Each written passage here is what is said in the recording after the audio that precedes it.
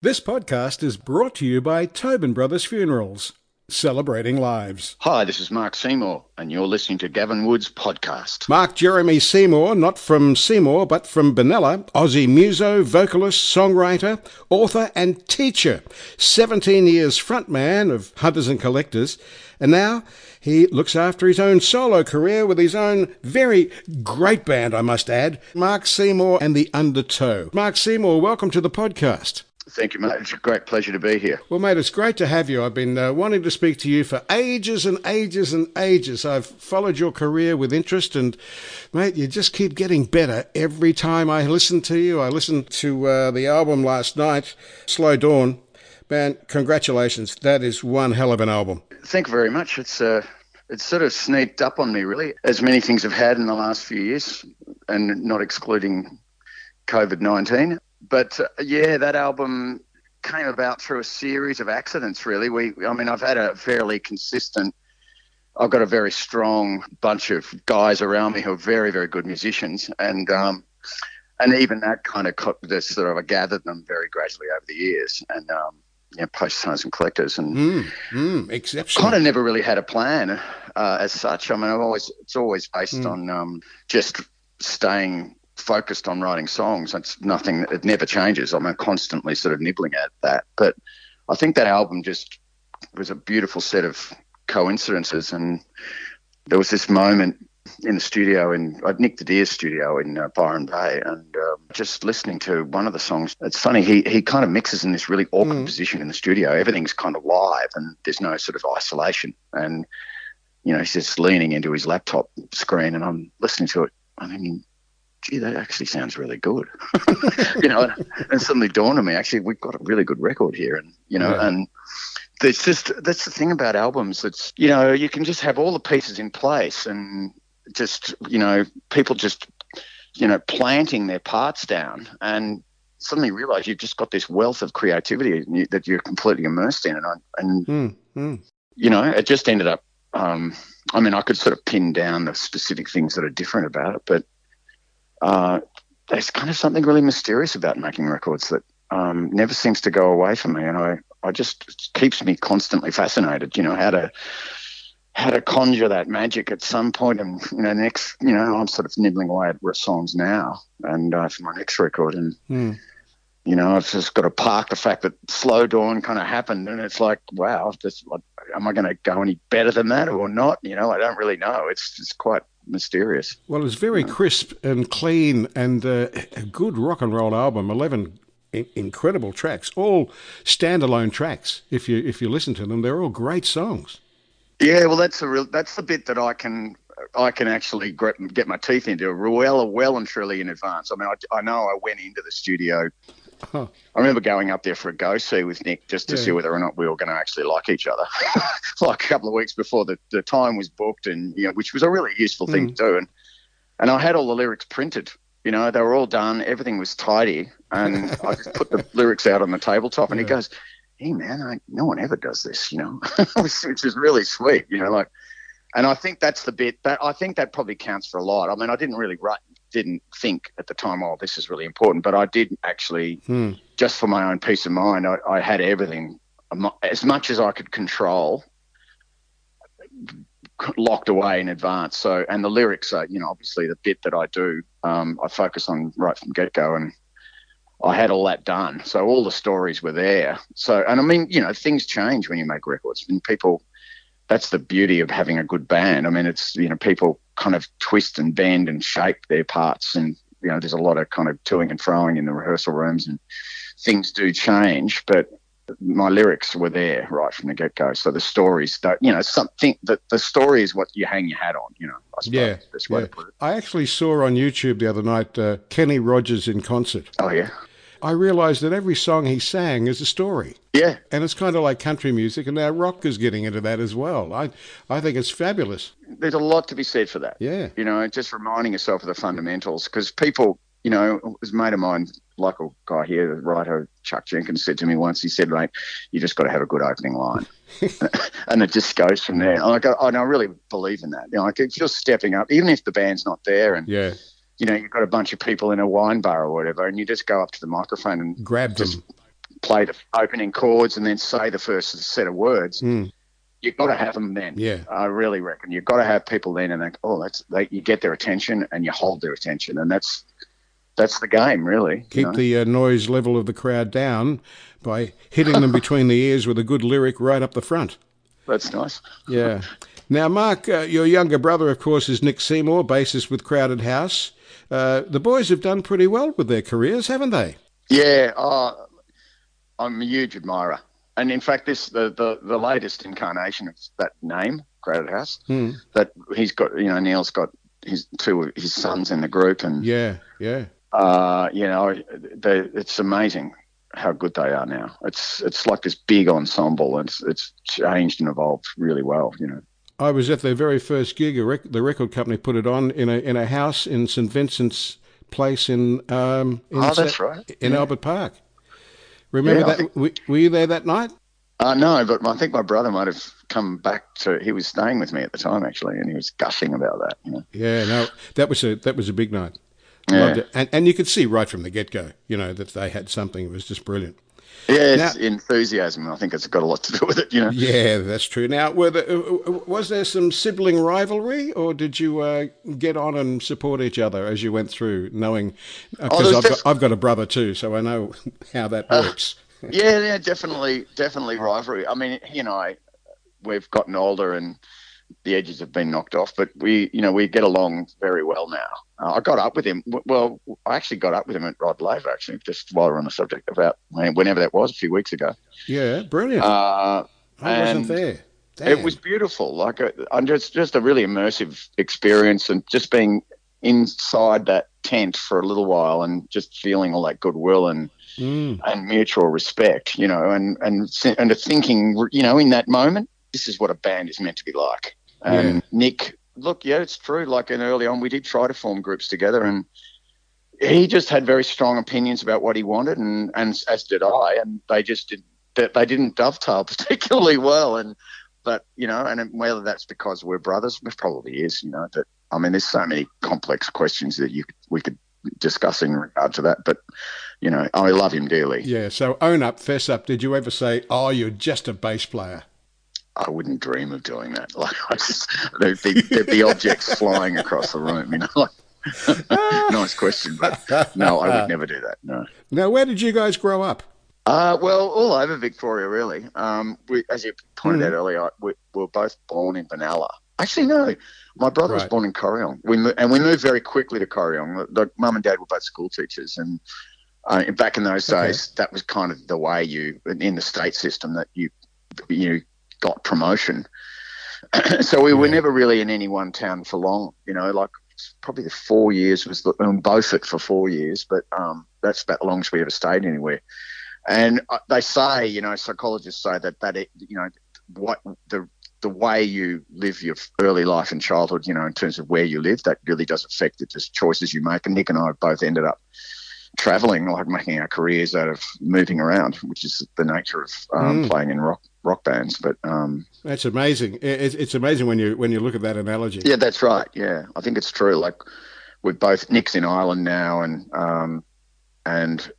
I'm pretty sure he's got two lovely children. I would imagine that's where he'll spend the rest of his life, But now, I saw that ABC interview that you did. You went to Ireland and spent time with him. Oh yeah. And you saw all the history of Ireland. Yeah. And it gave you a whole new depth of songwriting. It was so interesting to listen to what you were saying. It was funny. All of that went down pre-COVID. Like, I travelled with my wife through the United States, and on a train, of all things, and I did a lot of stuff very quickly, and it's just, I really just did feel quite connected with a global view, and I think that's kind of, and as I said before, it crept up on me. But my family's, most of my family's connections are from Ireland, and the fact that I was going there to sort of bond with my brother, it was pretty immersive, and we drove around the northwest and looked at a lot of these really early monolithic ruins that are there, pre-Christian ruins, just the landscape is so ancient, and there's so much. There's so much paraphernalia just littered everywhere, and that's the thing they do in Ireland. They don't pick things up. Like the government, there is actually a policy that you do. There are things that you'd leave alone if you find them that are really ancient, because they do affect the way you feel, and you stand nearby these places and you do feel it. And there's a lot we can learn here about that. That our history is part of us. That's right. Yeah. Everything's heritage listed. Pretty much. Even houses, stuff that's farmhouses that were abandoned in the mid-19th century, you just drive past them on the roads and you go, why is that house standing in the middle of that paddock? Like no one's, and they look incredible. And there's just cows and sheep sort of roaming around it, and right. It looks amazing. It really affects the way you feel. Yeah. So it was really a very deep emotional experience for you with you and Nick in Ireland. That's right. Yeah, for sure. And it helped you with your songwriting. Yep. Definitely. I mean, I really think that's a big part of the whole process of creativity in song, because singing songs is essentially, like, powerful songs have to have that element and that enables you to connect with people. And sure. Like the ones that have just endured over the years, they do have that quality. And how you stumble, I mean, there's a huge amount of intuition involved, I think, and you have to kind of surrender to it. You can sit down there with your chords, and I mean, you've got all the musical paraphernalia, and you're equipped with skills, but actually distilling that element of surprise and just deep feeling is something else again. But you've got to be prepared to look for it. That's the key, I reckon. You have to be prepared to dig in and dig deep. Tobin Brothers believe every life is unique. Every funeral should be too. Visit tobinbrothers.com.au. Hi, this is Mark Seymour, and you're listening to Gavin Wood's podcast. I'm speaking with Mark Seymour. Now, Mark, when did you discover music? I have a very early memory of being, told to stand up in front of the fireplace at the age of 5 and sing "Where Is Love" from Oliver Twist to my aunts and uncles, and then we're all sitting around on the couch going, "Oh, isn't he lovely?" And me sort of squirming in my communion shirt going, "I hate this," Yeah, like we were really schooled in song. Like my mother made us do it. My mother made me do it. Well, they were both teachers, so they wanted to give you all the right tools, I suppose, to carry on in life. Absolutely, and I don't regret it at all, really. But when you're a little boy and you want to go out and play footy, it's not quite what you imagine. But anyway, that's very true. Yeah. So when did you pick up your first guitar and started, those guitar lessons on the steel strings? Well, actually, they were nylon, and we're classic. We all bought these little from Allen's Music. We all got them at some point in our early teens, and various family members picked them up and put them down. But I remember the first time I actually held a guitar, I really did feel something. The guitar is my natural instrument, I think, because I think it certainly is. The beauty of it is you can pick a guitar up. It's very portable, and you can immediately start singing. And I think the idea of learning chords in order to facilitate that, and it is very friendly to the process of writing songs. So yeah, I have the utmost respect for all musos. Because I picked up the bass guitar when I was, 17 and realised the lead singers get all the girls, but I just couldn't get my head around it. But what was your journey to from those early years, learning your instrument, learning music and all of that? What was the journey from there to Hunters and Collectors? The thing is, I did actually abandon music for a long time. Like throughout uni, I didn't really enjoy uni much. I left, went through year 12, got into a good university and starting to be a teacher. But I met these guys in college who, one particular guy, the bass player, John Archer, who he's incredibly eccentric and smart. And he ended up playing bass, of course. But he was very proactive, and he put together these cover bands. And I was allocated, it was a group called the Schnorts. For God knows. Oh, great name. Isn't that a good name? Very perverse. It was his idea. But quite amusing. And we used to play these these little gigs in, Sunday sessions in pubs in Carlton. Okay. Everyone had a song. So it was just like a 6-piece band, and everyone got allocated a song. Okay. Or a couple of songs. And one of mine was Twist and Shout, and I really wanted to sing Twist and Shout. I remember it's really high D major. And I remember when my turn came around to sing, I mean, it was really, very homespun, I remember thinking there was a scream in that song, the way Paul McCartney kind of lost his, kind of almost lost it, That's the beauty of that song. And I really love the idea of just being right on the edge. And I remember the first time I did it in public, and there was, a bunch of people, and it was a very small pub. And I remember thinking, I'm really liking this. This is that, like, there's a light that went on, sort of. I was in fourth year uni. I thought, this is what I want to do, Yeah, so I mean, it was very random, really. But I think that's kind of the thing about making career choices, I think they kind of come at us quite accidentally. You sort of discover you're doing something, and you realize at that age in your life, I mean, there's an enormous amount of risk in it. You might be wrong, but I think kids, when they're 18, 23, 24, in that period, you're kind of looking around to find something to do, Well, you took a great risk because you were a teacher and you could teach anywhere, thanks Mum and Dad, and you only did that for a little while, and then you went fully professional musician. That's a big step. Yeah, you're right. But as I said, kids do that, and it's funny, I'm watching my daughters who are around that age now, and they're sort of kind of doing a similar thing, and that's cool. And I just say to my youngest one, I say, look, you're gonna stumble on it. It will happen. You'll just realize, I'm doing what I really want to do. And it's it can be really quite momentary. Yeah. But I mean, teaching wasn't for me. I did actually do it for a little while, but I just thought, I don't want to spend the rest of my life doing this. And, I'd already had this other experience and thought, I want to make that happen. That'll be what I'll do, and I went back to it. Well, what a journey with Hunters and Collectors. 17 years, 9 studio albums, 3 live albums, 7 compilation albums, and 33 singles. Great hits like Throw Your Arms Around Me, Do You See What I See, When the Rivers Run Dry, and Holy Grail. It's a fantastic body of work. Thanks, Gavin. And a lot of hard work, I should imagine. Look, we had massive output. That's I think the thing that set Hunters and Collectors apart was, apart from the fact that it was just a very good live band. I mean, I think really at the end of the day, that's kind of what held it together. It was a really exciting live act, Absolutely, they were. Yeah. But the whole the songwriting process, that was very mercurial. And we really did actually create a very big body of work without really being aware of it.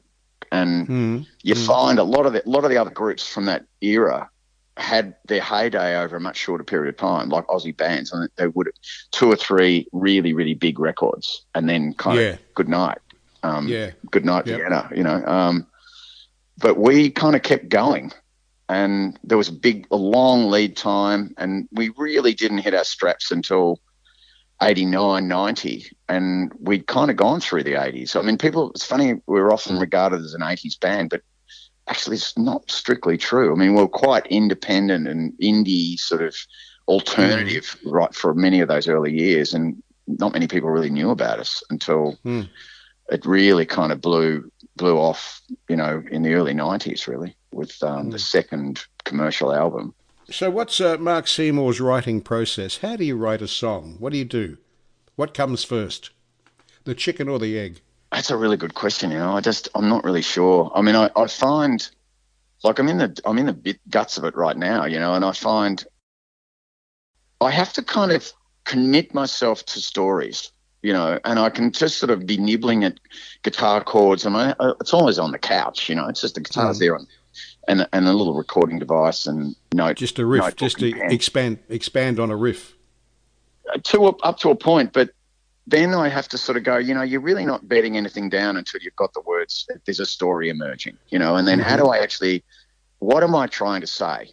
Yeah. What is I'm trying to tell you, whoever, I've got to have something to say. If I don't have that, nothing, even though ultimately it's something that you're going to actually perform and sing, the thing is, until you've got to the point where you actually have you've got something to say that you think someone else is going to be interested in hearing, then it's not going to, it just will not bear, it won't hold ground, and it just drifts away and you forget about it. And then you come back a couple of days later and then eventually you go, you know what, I've really got to commit myself to this. And words are the thing that does that.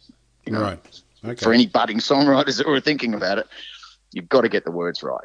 Well, it's similar to Bernie Taupin and Elton John, isn't it? With Bernie doing the lyrics and Elton just comes along and orchestrates it.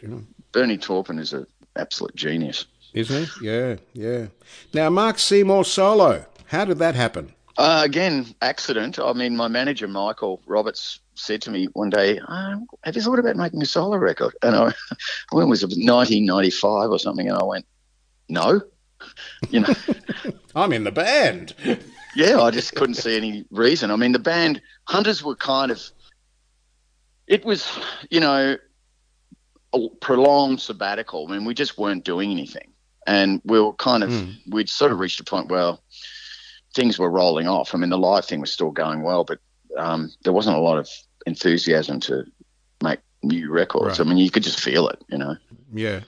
And we'd been at it for a very long time. I just sort of dipped my toe in the water, but I really, it took me several years before it's pretty hard to shake off a band that's that immersive, like just in terms of how you walk on stage and how you present yourself to people in pubs. And really it was Groundhog Day.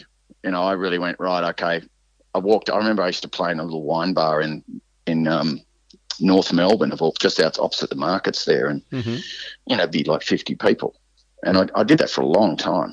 It was just very, very starting again. Like even the whole idea of who's Mark Seymour, yeah, and that's kind of how it's been. Like in the last 2 to 3 years, I reckon it's just been a long process. But the thing for me is that I can't not do with this.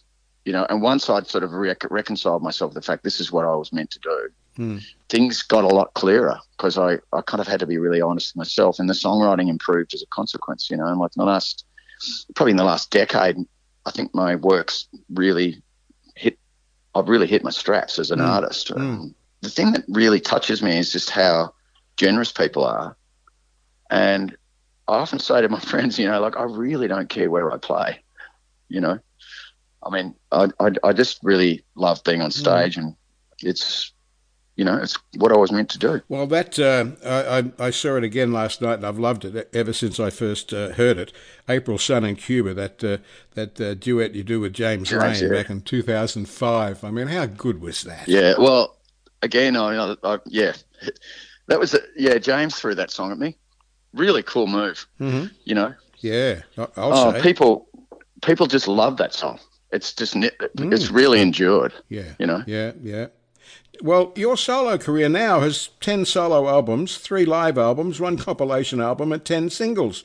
You're almost mirror imaging Hunters and Collectors by yourself. Yeah, well, it's just rolled out. I've just kept going. Really, that's essentially what that's about. Right. It's there's a willingness to accept what I do, and I've. Just in the last couple of weekends, we're traveling with the Red Hot Summer Tour, and how good's that? Oh, it's fantastic! It's just a huge experience, and just the generosity of the audiences. People are really enjoy that tour, and it's just Dwayne's just kept rolling that tour out over the last decade, and it just keeps getting bigger. It's a really big ticket.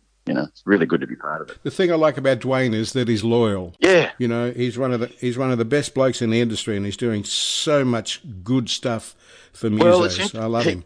He does remind me of Michael Gudinski, in a really odd way. He's very, very, he's everywhere, and he's incredibly emotional. It's just, he's like this kid. Yeah. And he's got a huge heart, it's a pleasure to work with him for sure, Now, in 2001, One Eyed Man won Best Adult Contemporary Album at the ARIAs, and you were nominated 4 other times. And then in 2008, you wrote a memoir. Now, I love the title of it, 13-Ton Theory. Could you just explain that for me, please? Well, you know, that bloke John Archer that I mentioned earlier, the bass player. He was he was the guy in the beginning of the whole thing that he inspired me. Like he just had this sort of very perverse way of concocting these ideas that were there was an element of BS in them. You know, like he just come up with this sort of scenario as to explaining how things work from an engineering perspective. And he had and you'd always just go, oh yeah, sure, man. You know, like ridiculous tall stories about how things dovetail together. He had this whole idea that the optimum size truck that you required, if you could fill a truck with gear, you know, PA, and the 13 tons was the benchmark of success. I got it now. Yeah. But, you know, if you had 13 tons of gear and you were actually going out and driving it around the country, then you were okay. And I always found that really preposterous. You know, it's a completely crazy idea. I mean, how does that even work? But you know, it's in a really weird way, probably true. Well, up to a point, it sort of is. I mean, if you've actually got to a point where you're carrying that much gear, and people are turning, but the thing is, it doesn't mean people are going to turn up, obviously. But but I kind of like the way he thought. It was like completely flipped on its head, the whole idea of what success, how you symbolise success, and that became I thought that's a great title for the record. You know, because it really does say something about hunters and collectors. You know, so it was basically written about your experience with the hunters, right? Pretty much. That's it. You know, how I got into it and how I left, and I tried to do is bookend the story about, you know, the band sort of like it starts with this idea that, you know, I'm wandering around the aisles of Wonthaggi supermarket and this little girl comes up to me and says, "Are you the guy that sings you're the guy that you sing the Holy Grail?" And there's this tradie father pushing it at the checkout. And I turned to her and I say, "Oh, yeah." And she goes, "Did you sing it yesterday?"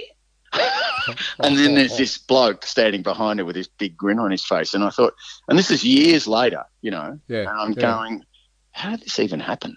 You know, it's just this weird out-of-body question of, God, that I haven't played with the band for, I'm not quite sure how I expressed it in the book, but that's how it sort of starts, this idea of recollecting this period of time in my life and how it kind of, I sort of stumbled into it and then came out the other end. And, right. Not really sure. It begins with a question and it sort of ends with a question as well, because that's the thing about playing music in professional writing, original music and writing it and making a living out of it. There's just a huge amount of luck involved, you know. Any song can be played at a funeral. What would you like? Visit tobinbrothers.com.au. Hi, this is Mark Seymour and you're listening to Gavin Wood's podcast. Mark Seymour, how many songs have you written so far over your journey? Approximately, because there's so many.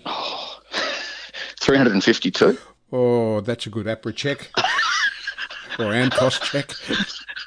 That'll go. People will be going 352. It'll suddenly turn into, and then there'll be people counting. You know, people will start counting. I'll guarantee it. Well, you know, there's probably 100 of them, you know, that are hugely successful, and the rest of them are, you know, coming up behind them. But they're all your babies, and each one is important. And your next song is the most exciting song. Big brood to take care of and herd. Yeah. Now, let's get to Mark Seymour and the Undertow. How did you come up with Undertow? Well, it's surfing, basically, at Gunnamatta Beach, which, you know, you get about 150 metres off the shore, off the sand, and you can't keep still. And I was out there floating around, you know, in midwinter. I used to go down there in the midwinter, if you can believe that. Right. And, I mean, the swells are massive at that point of the year. And it's a very, very violent, dynamic body of water. And, you know, you've got Cape Schanck down there just to the south east, and then Portsea at the other end, and there's just dynamic water hitting the beach, and you're kind of floating on the water, and there's all this movement underneath you, and you can't start. You have to constantly stay in position. You have to be moving all the time. And I just had this little poetic moment where I just thought that's kind of like what a band's like. It just sort of floats, it's moving around you all the time, and there's this constant grappling with human interaction. And I know I'm stretching it a bit, but no, I think it's great. Of it. You know, I think the power of that idea of sort of grabbed me. And I ended up writing a song about it, actually, but I haven't recorded it. Right. And I thought it's a great Well, name for a band. yeah. You know? Well, beware the demon drum. Now, one of the greatest lines I have heard, and I love you for doing it. Time is your one true master. Well, everything time resolves. It either resolves things or it keeps them suspended in and you know it's just your issues, how you feel, you know, and in the end it does define everything in the end, because we all have to come to be reconciled with it one way or another. Slow Dawn, Rising and Falling Over Me. Great album. Now, that tree on the album, where is that tree? That's a spectacular shot. Okay, so there's this dude named Chris Pierce. He's a photographer from Geelong. Uh-huh. He's a landscape photographer, and I was steered to him by Cameron McKenzie, our guitar player, who's his mate. Gotcha. And went to his website and just started looking at what he had on offer. And I got on the phone to him and we sat down and chatted about it. And that tree is it's somewhere near Bannockburn in Western Victoria on the side of a road. And you go out there and just sit in the grass and wait for cars to turn this corner in the middle of it's just, you know, grazing land. And wait for the headlights to flash on the trunk of the tree and then snap, you know, with long time exposure. And he's got a bunch of them, you know, like I looked at hundreds of those trees, you know, like, and then got that one, you know, so. Okay. But it's just really, it's a very strong, iconic image of old Australia, you know, and the fact that it's kind of ghostly and it's just hanging there in the scrub. It just, we see images like that as traveling Australians. We see those images all the time and we kind of don't, they just go by us, you know, but they do affect. It's like that question you asked me about Ireland. You know, that we're really affected by the landscape we move through, and that just really, I thought it symbolised a lot about what the record is trying to say. Yeah, 11 great tracks on that album, which is out now. If you go to markseymour.com.au, you can pick yourself up a copy of one of the best albums I've heard in a long time. 11 great tracks, but 11 great songs, all original, beautifully recorded, and I just love the album. Congratulations. Thank you, Gavin. Appreciate it. Now let's get to the 2023 touring Red Hot Summer shows all around Oz. And if you look on your website, you are kind of booked, my man, right up to October 28, Saturday, October 28, when you're doing a show at Memo Music Hall. Yeah, well, it's a full year for you. It's great.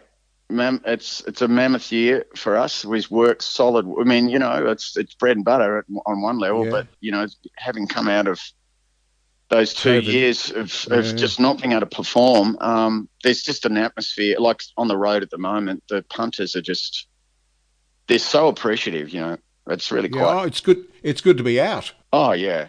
But punters are like, the audiences are the same. You know, there's just there's a real feeling of celebration. You know, you walk out on stage. I've been watching all the other bands as well, you know, hanging around watching, and there's a real feeling of this is just fantastic, you know.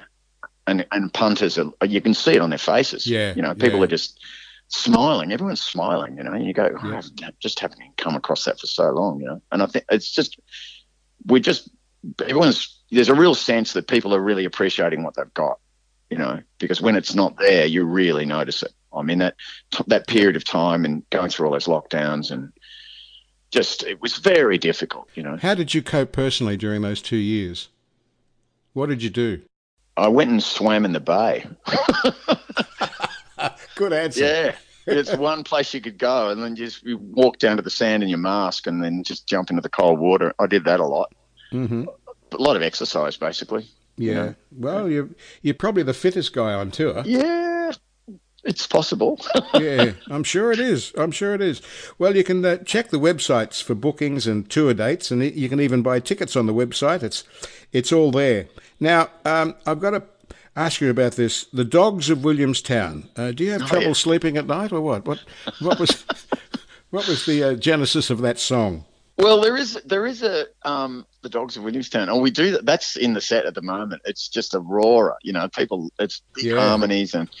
But it's there is this story about, which is mixed metaphor, about the little suburb down. Well, it was a little town back in the 19th century, but down on the western shores of the Yarra, right at the mouth of the Yarra, and the city of Melbourne. And apparently this is what used to happen in these old Victorian cities. There'd be a lot of stray dogs, right? And they'd clear them out on the trains.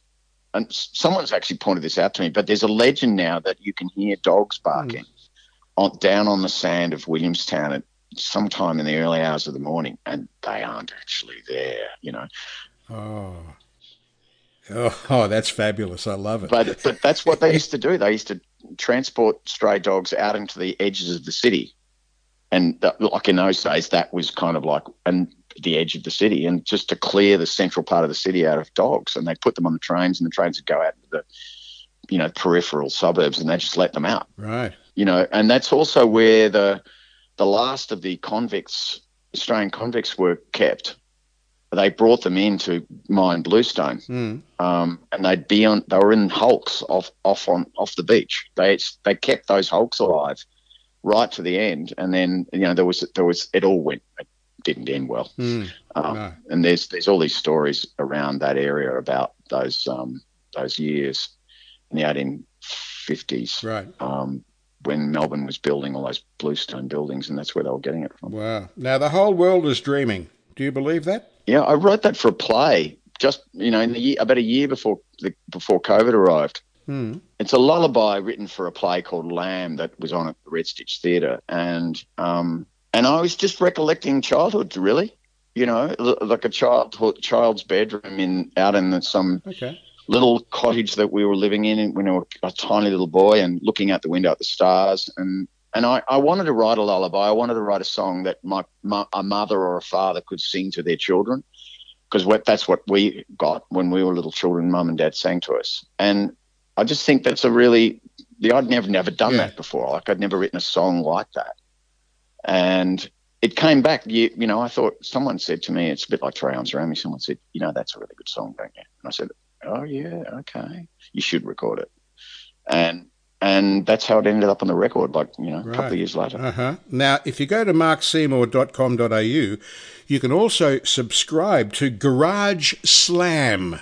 Quite an unusual name, bit catchy. Tell me all about that. Well, I started writing those stories under lockdown, and the idea, because I was in the garage, that's where the computer was. Ah, okay. They were just a collection of stories I was writing because something to do. God, you know, stuck at home, and they're just anecdotes, really. They're just descriptions of my feelings, opinions, you know, about life and how it's treating me and treating other people. And they're ongoing. I'm still doing it. It's like I'm rolling them out. And you update all your tour dates and all of that in there as well. Can't you know? If you subscribe, you get a monthly email or a fortnightly email with all the up to date tour dates. Correct? Correct. That's exactly right. Yes, for sure. Well, Mark Seymour, I think you're done. Done for today. Now. Thanks, thank you. I've got a few questions without notice. I hope you don't mind. You've got an extra couple of minutes? Yeah, sure. Go. First question, who inspired you to make music? Probably Van Morrison. Good Irish lad. And my mother. And Mum, yeah.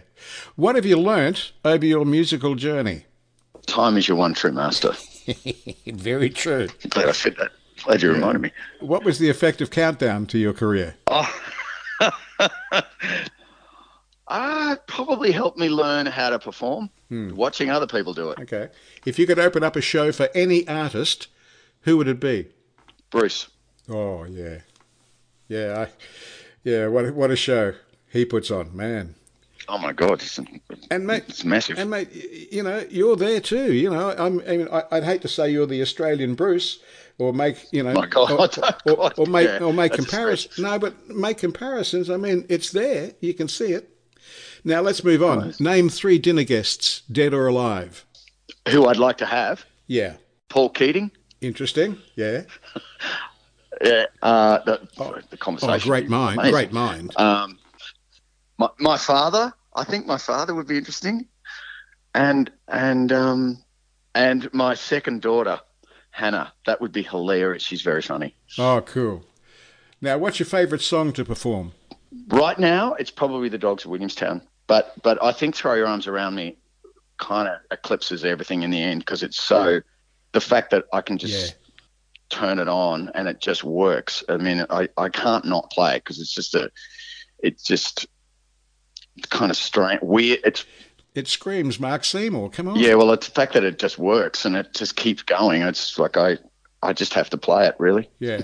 What's the most trouble you've ever gotten into? I was always a really good boy, but good answer. We'll move on. There's things I couldn't share, seriously. That's what I thought. That's why we're moving on. Now, if you could change anything about the music industry, what would you do? I think, I know it's pretty earnest, but I just think there needs to be some regulation about how crew are paid. You know, there's some kind of safety net, some sort of job security for crew. I think it's a howling issue, you know, because it's really precarious for a lot of guys and girls too. I'm not quite sure how that can work. I mean, the industry's sort of grappling with it now, but in the music industry for crew over the years. Right.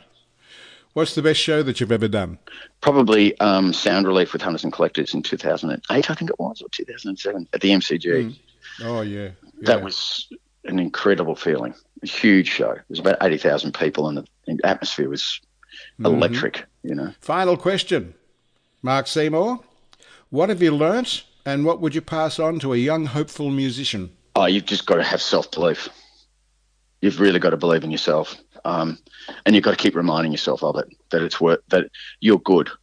Tell yourself you're good, you know, regardless of what people are saying around you. You know, if you have a strong feeling about your own capacity, hold on to it and just remind yourself every day. That's the most important thing, I think. And remember, time is your one true master. Correct. Mark Seymour, it's been an absolute pleasure having a chat. Thank you for taking the time. Good on you, Gavin. This podcast brought to you thanks to Tobin Brothers Funerals, celebrating lives every day of the year.